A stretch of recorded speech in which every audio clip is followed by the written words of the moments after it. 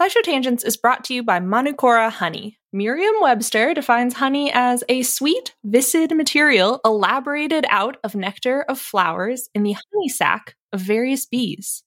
And that's all good and fine, but old Merriam and Webster used some words that I don't know and didn't really hit the mark when it comes to talking about Manukora honey. First off, Manukora isn't just sweet and viscid. It's got a rich, complex taste and a creamy, melt-in-your-mouth texture that you won't find in your average, everyday grocery store honey. And nectar of flowers doesn't cut it when you're talking about the nectar of the Manuka tea tree in New Zealand, the only nectar these bees feed on in the production of Manukora honey. In conclusion, Manukora ain't just your average boring dictionary-defined honey. It's special honey. I know this firsthand. They sent us a jar, a squeeze bottle, and some honey sticks, and we've been sharing them around the office of their MGO 850 Plus, their best-selling honey. It's not the same.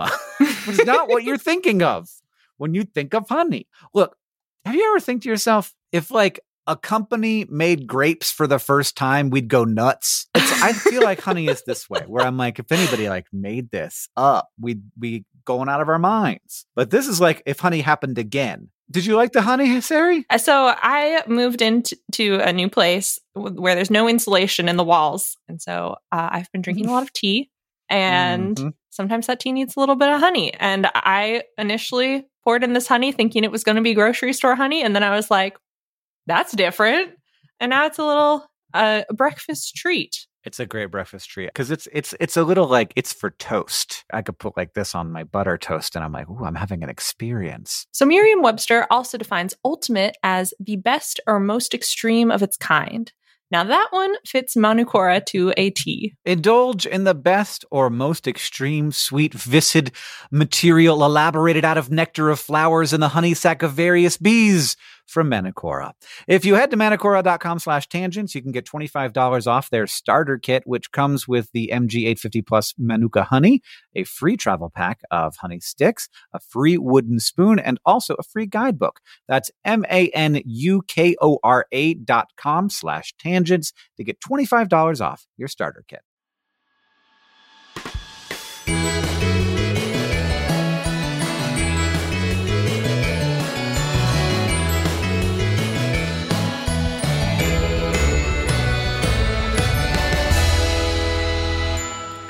Welcome to SciShow Tangents, the lightly competitive knowledge showcase starring some of the geniuses that make the YouTube series SciShow happen. This week, as always, we have our normal crew. I'm joined by Stefan Chin. I'm very normal. Yeah.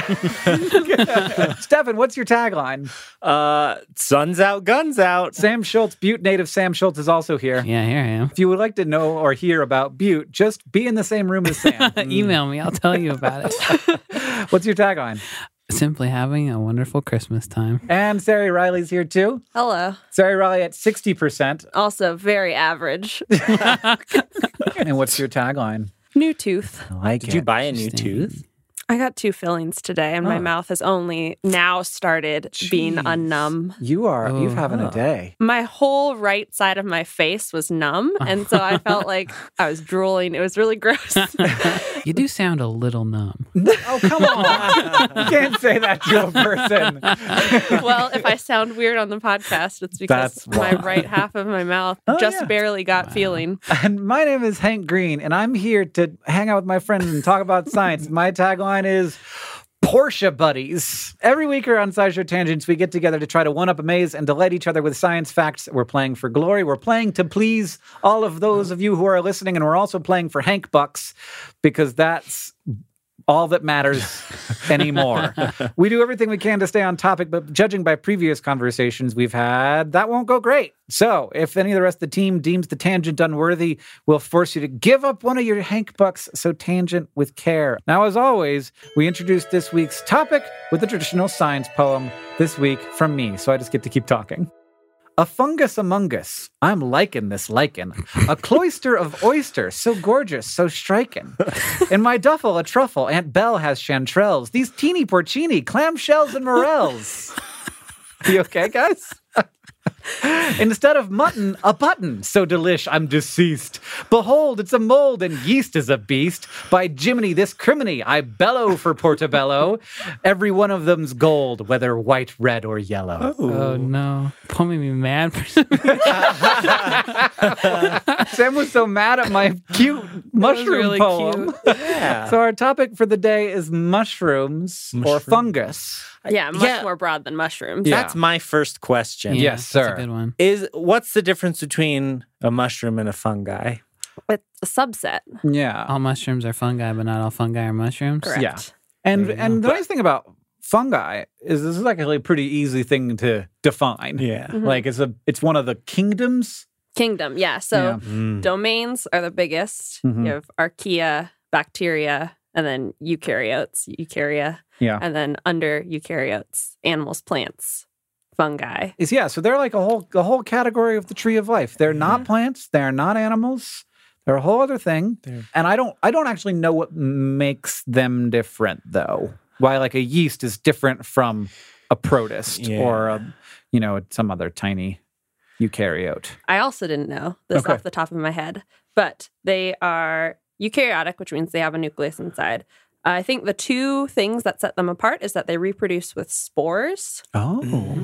So like the little powdery stuff Yeah. in mushrooms or things like that. They all fungi reproduce with spores. Is And- there a fancy word for that? Sporiogenesis. Yeah. Something like Is that. that the word? No, I Oh. just made that up. Sporogenesis is the Oh. process of spore formation. Hey, maybe I Look at you probably knew that. I probably had heard that Probably. before. But also like a lot of biology words It's pretty easy to are guess. easy. Yeah. Once you get how they do it. And then the other thing that sets them apart? Their cell walls, so like plants, their cells have more structure than an animal cell, but their cell walls specifically have chitin inside, so they're more wow. rigid, and they don't have chloroplasts, which plants have. Okay. So they're heterotrophic. They can't make their own food. This source that I found said it may include 1.5 million species, and we've only named and described about 80,000 of them. Oh, so if you want to start naming and describing some species, fungus is where it's at. Yeah, it seems like the taxa are very fraught. Like there are old fungus researchers where they were like, we're gonna name all these things. Yeah. And then modern fungus researchers are like, what the heck were people doing? They just looked at all this like black moldy stuff and lumped it together without looking at anything genetic about it, but they're actually a very different species. You don't get like paid if you describe a new fungus. No. You can name it after yourself. That's like what people do. Well, what if I name it after sponsors? So I'll discover and Pepsi. describe a fungus, and then you can pay me to name you after it. Because I'm not interested in like doing science if I'm not getting that money. Just like the stars and planets Yeah, and things like that okay. when people buy those. I named a star after you, except it's a slime mold. I think that's a great idea. Do you have any other questions about fungus? No, I've learned everything about them. Okay. Sam knows That's everything it. now. So it's time for one of our panelists has prepared 3 science facts for our education and enjoyment, but only one of those facts is real, and the other 3 panelists have to figure out either by deduction or wild guess which is the true fact. If you do, you get a Hank Buck. If you're tricked, then Stefan will get your Hank Buck. Give me the cash. These days, we use fungi for all kinds of different things. Like yeast is a fungi, so we use it for fermentation. Spaghetti sauce. Spaghetti sauce, it's in there. sure. As a medication, food, research, all kinds of things. But which of these 3 things did ancient humans use fungi for? Ooh. Number 1, as a pesticide, by spreading a parasitic fungi to their crops that grow inside an insect's body, eating away all the internal tissues until they die. Number 2, about 7,000 years ago in what is now Spain, people were using fungus as tinder to start and transport fire.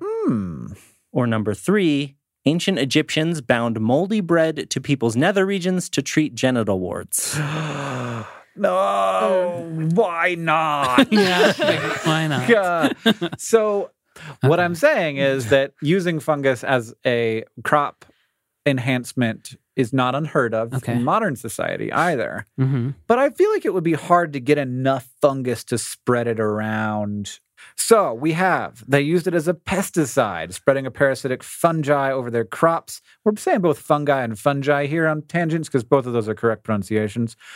Number 2, 7,000 years ago, in what is now Spain, people were using fungus as tinder to start and transport fire. Or 3, ancient Egyptians put moldy bread on people's crotches to treat genital warts. The fire one sounds familiar to me, so I'm just going to go with that one. Oh, wow, you're already in. Are You're you done. guessing? Yeah, Oh. Oh, I'm boy. locked in. Okay, You're well, locked Sam's in? locked Does in. that mean we're going to stop discussing? No, discuss all you want. You're just locked in? I just have a good feeling about Yes, that one. Sam's like, look, Okay. I want to guess and stop thinking about it. I don't want to be involved in a conversation about genital warts. No, so that's I'm not fine. going to be. I'd like to explore genital warts. Okay. I explored genital warts too much while researching this. I went to the Wikipedia page and I was not expecting the visuals that I got. Yeah. Mhm. Yep. They don't shy away. This is No. medicine. This sounds not unlikely to me. Yeah, there's like a whole idea in old medicine where it's like treat the thing with a thing that looks like the thing. That was the worst way to Oh. phrase that. No, it But makes it's sense, like though. warty bread, Next warty time- genitals. Yeah, Yeah. next time you see a piece of bread, just think, that looks like genitals to me. I like the visual of an Yeah. ancient Greece person walking around with nothing on except some moldy bread. Yeah. They're like, I don't need to put anything on. I Yeah, got it's these soak slices my of moldy bread in a little bit of water so it's more comfy. Ooh. What? No, that's make it like more comfy. putting wet socks on. No. I refuse to believe that wet moldy bread is Yeah. more comfortable. You than want dry, like a moldy fluffy bread. loaf, not a sourdough. Good fluffy bread is a modern invention. All it. their bread was hard and crusty, Yeah. and you wouldn't want it on your parts. And it couldn't be fresh out of the oven because it had to be moldy. It had to be moldy. Had to be so it was old bread. Yeah. Old hard bread. You I'd might rather as well have- soak it. No, old hard bread over soaked bread, 100%. Okay. You just have very hard underwear on. You have to walk Yeah, really Better carefully. than soggy underwear. I don't know. I was feeling good about moldy bread until we had the conversation. Now I think it's too hard. What are you even going to do? There's nothing to gain by knowing too much about something. You Yeah. gotta just Yeah. guess. I'm going to go with moldy bread. Okay, I'm also going to go with Tinder Ah, because that also sounds realistic. Yeah. I But don't know. all of us are saying no to I pesticide. feel like no pesticide. Yeah. Stefan, what do we have? So it was the Tinder. So they found at this site, the La Draga site on the Iberian Peninsula in northeastern Spain, is one of the oldest agricultural settlements in that area. And it exists below the water table because it's like wet. It preserved a lot of like soft okay. tissue stuff. And so they have found all these like fungi samples. And there were like 6 different species, and I think all of them were known to be used as tinder in other like points throughout history. And they call them tinder fungi. Not super creative, yeah. but you know, Pretty bad it's name. fine. And they're basically like non-edible species that have a sort of woody structure to them, Right, so yeah, they're yeah, super yeah. flammable. A lot of them seem to be like slow burning. They would catch fire easily, and then they would burn for a long time, so you could like Mhm. transport the fire somewhere else or whatever. Probably lighter than wood, I'd imagine. Yeah. One of the species is Daldinia concentrica, is called King Alfred's cake or cramp balls. Wait, what? And it looks What was kind of the like, jump from I don't know. Wait, cramp balls? cramp balls? You have to spell cramp balls Yeah. for me. Cramp? They look like C-R-A-M? they It look looks like like cramp balls. doo-doo. Oh, yeah, okay. I can see that. We being can some link to cramp that. balls. Yeah. Those are some cramped up Definitely balls. not a cake. I was like, No, when yeah. I was Who's looking at King these Alfred? Why is he eating this? Yeah. I don't get it. There have been very few cases of fungi in general discovered in relation to ancient humans, and oftentimes it's not possible to know like what they were using it for. But since these weren't edible, and some of them were actually burned, there was like evidence of carbonization, and they like clearly harvested them from around the area. They came from like different ecosystems and were like transported to this site. They think they're pretty confident that it was used for fire.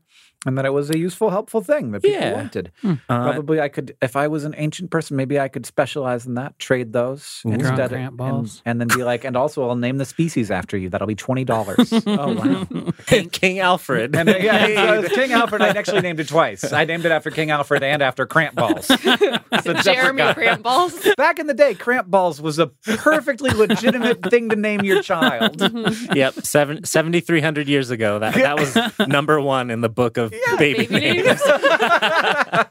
Maybe they were naming them something. As an extra bonus fact, apparently Ötzi, the Iceman, Yeah. is that how you say it? Mhm. He had some dried fungi on him. He had some Was cramp it balls. cramp balls? I don't know if it was cramp. I think it was a different species.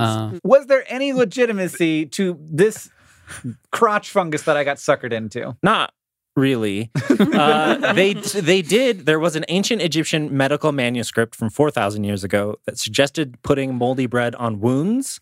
Yeah. And so sure. they didn't give a lot of detail, but modern peoples are hypothesized that they were like harnessing the power of something similar to penicillin. Right, they were like aware of the bacterial properties. Like they didn't know about microbes, but if you Right. put this moldy bread on a thing, sometimes that makes it better. I just changed it to genital warts because genital warts came up at some point in my research, and then I was like, yeah, all right. And then the pesticide one, we use them now. I couldn't find any evidence of ancient people using them. Apparently, ancient humans used sulfur, arsenic, mercury, and lead as pesticides. And this was like maybe 4,500 years ago, up to that long ago. Some of those sound like a bad idea. Yeah. Which are, not great. I mean, we also used to like paint our houses with arsenic, so Put it in same wine, difference. like, Yeah. whatevs. Yeah, it was better than not having a crop, I guess. Yeah. If you didn't have a crop, everyone died. Yep. And if you got lead poisoning, everyone died, but like a longer time passed. So biopesticides are kind of a growing part of modern pesticide use, which includes pesticides based on fungi, bacteria, and other like plant-derived toxic things as sort of a push to move away from synthetic chemicals. And my first thought about this was like, isn't there potential to like infect humans with like the fungi or whatever that you're spreading? But apparently like most fungi aren't harmful at all. But you just, I don't know, in common exposure, like I'm like mold on the bread. I should not eat that. Just for clarity, you shouldn't eat moldy bread. You don't know for sure whether one of those Yeah. things has produced some chemicals that are going to negatively affect you. And it won't necessarily, I don't think you'll like get colonized by and like be made sick by the little fungi themselves. Fungis. Little guys. But like they might have produced a chemical that will make you sick. Yeah, there are chemicals called mycotoxins, which is like the broadest word to say like fungus, Yeah. bad. Bad thing. A fungus made this and you will puke. All right. Well, next up, we're going to take a short break and then to the fact off.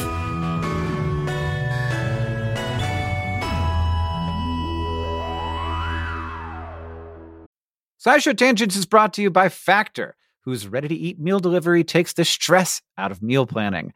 Stress is stressful. I don't like it. Life just goes and goes, and it doesn't ever stop going. There's always something else to do. And one of those things is a very important thing called eating dinner. To eat dinner, one must pick out what they want to eat and then go to the grocery store and then buy the stuff and then chop the stuff and do other things to this stuff. You have to heat the stuff and put it in water. And then afterwards, you have to take the things that you heated it in and they're gross and you have to make them clean again. Meanwhile, life is still happening. That all that's building up around you. This is terrifying. I never want to cook again.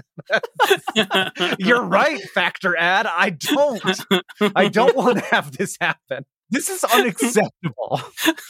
Sometimes, parentheses, all the time, you just don't have the time or the energy for meal planning on top of everything else going on in your life. So thankfully, Factor is here to help. Factor's 2-minute meals are your secret weapon come mealtime. You can get chef-crafted meals that are better for you and better tasting than takeout, delivered right to your door, ready to heat and ready to eat. No prep, no mess, no sink full of dishes, no stress. We're kicking stress out the door in 2024, and I certainly hope that's true for me. Heck yeah, Factor. Kick my stress. Right out the door. I'm gonna get a chest freezer just for these meals. Well, you're going to need one because they have over 35 meals to choose from, flexible ordering options, add-ons, smoothies. Factor offers all sorts of fast, simple solutions when you're too busy to cook. Banish your stress, even if it's just for like 1 hour while you're eating dinner. Head to factormeals.com/tangents50 and use code tangents50 to get 50% off. That's code tangents50 at factormeals.com/tangents50 to get 50% off.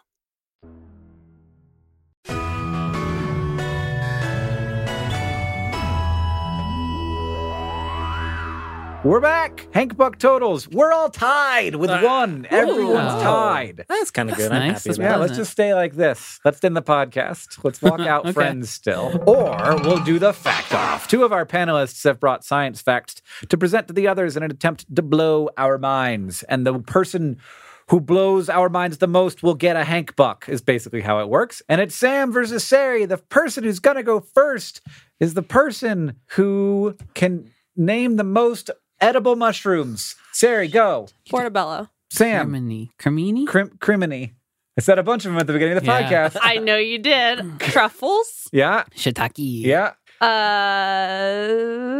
Hey, I got more button. Is that one? Button is a mushroom. White? I think that's a mushroom. White. I was about to say that, but I was like, that's just a color. Well, I think that means you failed. Yes, I think I lost. So I think do I go loser first? should go first. Okay, that's fine. So there was a weird phenomenon that was first reported in a pamphlet in 1872 and a paper in 1881 in Cognac, France, where the walls and roofs of buildings and even trees in one particular area of town were covered in a mysterious black grime. Ugh. And then over the next century and some, we found similar black grimy residue on fences, street signs, cars, houses, and even stainless steel in suburbs like Shively, Kentucky, or Lakeshore, Ontario, or in places all over the world like the UK, Korea, Trinidad, Barbados. And we didn't, people who lived there were inconvenienced by this thing.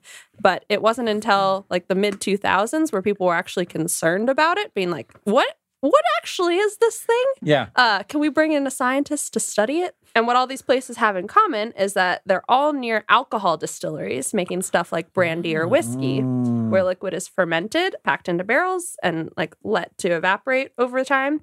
So chemicals evaporate off, including a not insignificant amount of ethanol. And when that ethanol meets cool, damp air, it's prime growing conditions for a particular type of mold that we now call whiskey fungus. It was previously called Torula compniacensis when it was first identified in France, but because of the complicated field of mycology, that's an obsolete genus nowadays. And so the researchers had looked back in time and they were like, they called it this one thing, but that doesn't exist anymore. This was just what everyone called black fungus. As you said in the beginning of the podcast, the taxa were fraught. So nowadays, the new scientist who studied it named it Baudouinia compniacensis after Antonin Baudouin, who is the director of agriculture and industrial chemistry of Cognac, who discovered this in the first place. So he was like, Cognac. this mushroom man, way back when, discovered this. He was great. We're going to name it after him. Yeah. And he paid him $20. Yeah, Yeah. didn't pay him. And then there was something in the Wired article that covered this where they interviewed the current scientist and he was like, it's bad practice to name a fungus after yourself. So we had to find someone else to name it after. And plus, I already have fungi named after me. So wanted to spread the love. It was very funny. It was there's a whole politics within mycologists. Your idea sounded better and better. Yeah. It's good practice. Good practice, ethical. And so we don't know a lot about its characteristics, but it coats walls and it looks like soot or something to me, coating cars and coating walls of buildings. Is it damaging? It's just dirty looking. Okay. So it lowers property values and things like that, but it doesn't Oh. actively degrade the structures. It's just doing its Because thing. it's and just sitting grows. there eating the air. Yeah. And we don't know a lot about its characteristics, but scientists have done a couple studies on it. So it definitely grows better with ethanol than without. And they think that ethanol helps the fungus produce proteins that protect it against extreme temperatures and stress, which is how it can grow in so many different environments, like cold temperatures or hot temperatures or in the shade or in the sun. And then also kickstart its growth because when there's ethanol there, it grows faster and more robustly. And so it's weird because it's this species of fungus that presumably has existed for millions of years and then has become adapted to a very human thing, which is churning out ethanol fumes in these very particular places because we must have our liquor. We must. And it's wild that there's so much ethanol that gets released in this process. That's the stuff you're trying to make. Yeah. Hold on to it. It's called The Angel's Share by Distillery, which I think is kind of that's nice. beautiful. Yeah, it's one for you, angels. Pour one out. Pour one out so that all of God's brethren can get crunk. Yeah. Party with all that ethanol. Yeah. I don't know. Shrug. I don't drink a lot. Yeah. Clearly, I could tell. throughout my whole life. Going back to the taxa are fraught thing, did they just start over I don't think they really are starting over from scratch. Like, it's just like, This one doesn't make sense. All right, we'll switch it over. Yeah, it's a mess. That's true in all of taxonomy. Like, fungus, I think, is worse than most because it's just like hard for us to tell the difference, especially pre-genetic testing. Yeah. And I think a lot of the times it's like we came up with a class name that covered two very, very different things. And then it's like, ooh, those things are actually less related than we thought. And so let's abolish that old name altogether and give them two new ones. So we got Weird Drunk Mold, and now it's time for Sam. Plastic. You ever heard of it? It's an incredibly useful super material that makes our lives easier and safer and more fun, like with Legos, in a lot of different ways. But it has one huge drawback, and that is it is basically immortal, and it will be here forever. And recently, it seems more and more like people are becoming aware that clogging our oceans up with millions upon millions of tons of plastic isn't going to have a happy ending for Earth. But what do we do? Well, we could ask fungus for help. So late last year, the UN held the world's first State of the World's Fungi event. Where I knew that the UN had a perfect premium thing that was the one thing that everyone would finally agree that it was worthwhile. And here it is. Is there cosplay? there probably were at least a lot of bad puns, I would guess, like mushroom-based puns. They would have freaked out for your poem. So a team of scientists shared their results of a study of a species of fungus, Aspergillus tubangensis, that was isolated in a garbage dump in Islamabad, Pakistan, that seems to be able to break down polyurethane in weeks instead of decades. So the research is still super new, but it produces an enzyme basically that breaks down chemical bonds in plastic, and then its root system gets in there and breaks it all up. So they put it in like a liquid solution, and it broke apart plastic in a couple weeks, according to the study at least. But then research into plastic litter in other places around the world haven't turned this up. It's just kind of in that one place that they've found so far. And they're having a hard time figuring out how to grow it reliably because it needs like a very specific pH, and it usually only grows in the dirt. So getting it to grow on the plastic has been a problem, I think, so far.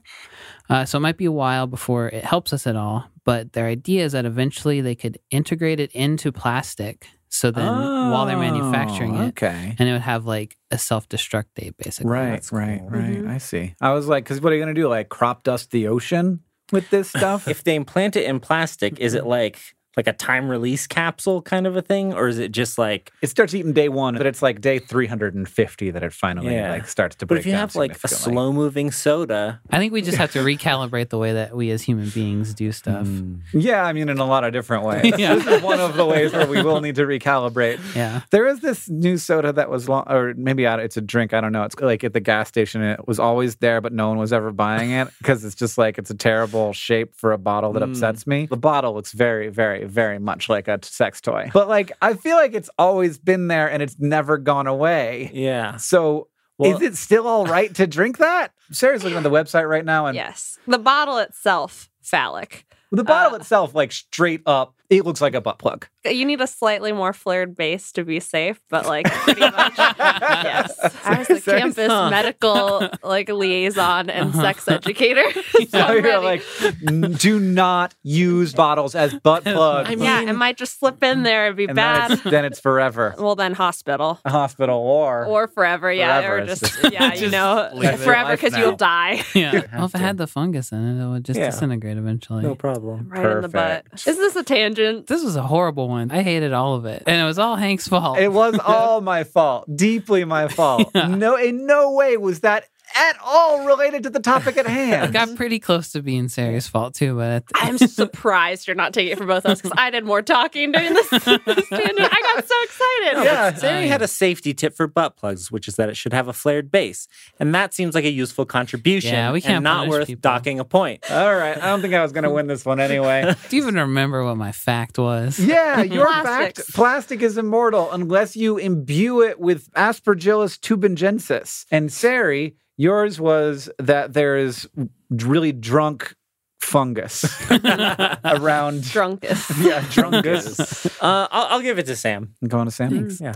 Yeah, I'm going to say that the angel's share of ethanol getting consumed by a fungus is beautiful. It turns out, does this mean that the weird fungus are the angels, and should we be Oh. thanking them and like doing nice things for them? Yes. Yeah. I think at the state of the fungus, we should then create a world religion around the fungus. The Drungus. I, for one, worship the Drungus. Okay. Cool. Please bless us. Yeah, please. It's a good podcast episode when you invent a religion. All right, now it's time for Ask the Science Couch, where we ask listener questions to our couch of finely honed scientific minds. Stefan, what's our question? At Celta Volt asks, when parasitic fungi infect live animals and take over them, are they actually thinking about what their prey is doing, like actually puppeting them with a pseudo-nervous system, or is that something else? So there are fungi, Ophiocordyceps, that infect insects and control their movement somehow. And the one that we've studied the most is in carpenter ants. And what this fungus does is it infects the ants, makes them crawl up to a certain height, oftentimes like 25 meters, I think, grab onto moss or a leaf, and then just die there. And just never move again. And never move again, so that the fungus can then grow out of their head and then spread spores. So it's like high enough up that the spores can scatter and grow and things like that. Hit other. Right. Yeah. ants. So it seems natural to think it would make a little fungus brain in there that Yes. would tell you what to do. But there have been scientists who have gone slice by slice through zombified ants infected with this fungus to see where exactly it went. And it went everywhere but the brain, which is very cool. Oh. So they surround the muscles and form a network Oh. around the muscles of the ant. That sounds like a neurosystem.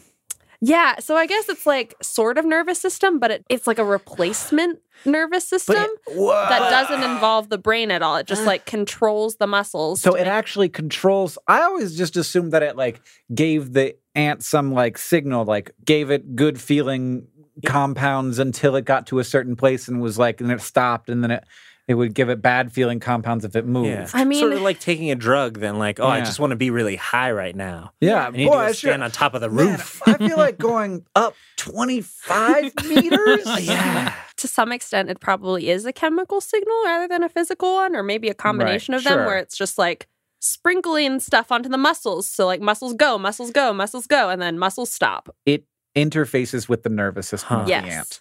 That's wild. Which is How very does cool. it see where it's going? So like the best quote that I found from a scientist was, "We don't quite understand how parasites manipulate their hosts with such precision." So scientists are even like, shrug? Right. That's a We scary spent a lot of time sentence. studying this, and boy, do we not know. I could see there being something with like elevation, like with pressure or something, like the conditions there make the fungus produce a chemical that causes the ant to do this thing. And then when it gets to a certain height, that But hard to sense height specifically. If it was a light signal, that would be much easier. If like you go until you see a certain amount of light and that's indicating where you are in the canopy, Yeah. maybe. Mhm. And it could be related to that because another group that studies biological clocks found that this fungus has a separate biological clock from the ant. And the way that scientists study it is just like, what does the chemical composition of this look like over the passage of time and like over relative day, relative night? Mhm. And they found like cycles of compounds in it. So something to do with the passage of time probably has to do with how this fungus controls the ant, which makes sense with Yeah. light exposure because it's like, okay, go up until it's dark because then- you're under a leaf or in moss. And then maybe it just makes it walk forward until it happens to go up a tree instead of aiming it. Who knows? Yeah, that is like the big question mark, and where I feel like it gets very dicey because no biologist is going to want to say the fungus wants the ant to do this. Yeah. Because I guess the fungus end goal is to reproduce and like spread spores, but It's what the genes want, not what the fungus wants. Yeah. It's just, yeah. that's where the puppeteering analogy falls apart because it's not like the fungus is, I don't know, wants the ant to take five. That's what the fungus does. It's not what the Yeah. fungus wants. Yeah, We don't have a good way of talking about this. yeah. because I we just came up with one. We didn't. Well- yeah. Sam's like, I think I do. It's like humans. We just do what we do, not what we want. Well, the reason I know I'm not being controlled by a fungus is because I have no idea what I want. And if a fungus was controlling me, it would make me do the thing that was good for the fungus. Whereas I just am so confused. the fungus angels want you to choose your own path. They've just given you this gift of life. Yeah. And now you have to do it. Grandpals. So we don't really know. We don't know, but this is more information than I had, that's for sure. Yeah. Pseudo nervous system maybe is the best understanding that we have of it, That's but freaky. And that's wild. it's wild. Yeah. Yeah, that's mostly it. Is biologists think that this kind of control is like beyond what neuroscientists have figured out how to do. Like this is unseen in neuroscience before. If you want to ask the Science Couch your question, you can follow us on Twitter at SciShow Tangents, where we tweet out upcoming topics for episodes.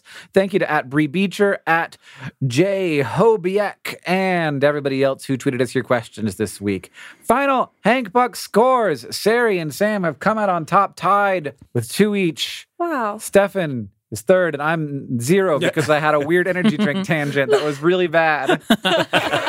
Sarah, you're on a hot streak. Oh. I am? Yeah. Ooh. Do you want to know the scores right now, the total scores? Tell us the scores, Sam. I have 49. Mm-hmm. Hank has 46. Oof. Sari has 44. Stefan has 41. I'm slipping. I'm catching up. Right, yeah, we are. We're catching up to Sam, but like you're still you've been out ahead a long time. Wow, I can't do that. You need a mushroom nervous system. Put a slime mold in there. Yeah. If you like the show and you want to help us, it's easy to do that. You can leave us a review wherever you listen. That helps us know what you like about the show. And we'll be looking at iTunes reviews for topic ideas for future episodes. So leave your topic ideas there. Second, tweet out your favorite moment from this episode to us. I love it when I see those. And if you want to show your love for SciShow Tangents, just Tell people about us. If you want to read more about any of today's topics, check out scishowtangents.org to find links to all of our sources and maybe some photos of weird mushrooms. Thank you for joining. I have been Hank Green. I've been Sari Riley. I've been Stefan Chin. And I've been Sam Schultz. SciShow Tangents is a co-production of Complexly and the amazing team at WNYC Studios. It's created by all of us and produced by Caitlin Hoffmeister and Sam Schultz, who also edits a lot of these episodes, along with Hiroko Matsushima. Our sound design is by Joseph Tuna Medish. Our social media organizer is Victoria Bongiorno, and we couldn't make any of this without our patrons on Patreon. Thank you. And remember, the mind is not a vessel to be filled, but a fire to be lighted.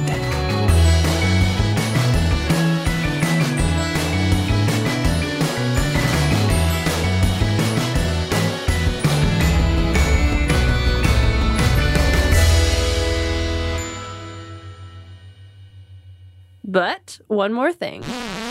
The Zygomycota taxa of fungi, I'm not sure if this is the most current group name, grow in herbivore poop, and they pop like squirt guns or little water balloons to spread their spores onto farther grass and continue the life cycle of being eaten, ending up in poop. And they accelerate extremely fast, which is like some of the fastest acceleration in nature, from 20,000 to 180,000 G. Whoa. Which is like faster acceleration than rockets need to break the atmosphere. yeah. And the speeds ranged from 2 to 25 meters per second, which isn't like that fast, but the acceleration is From incredibly 0 fast. to 25 meters per second in an instant.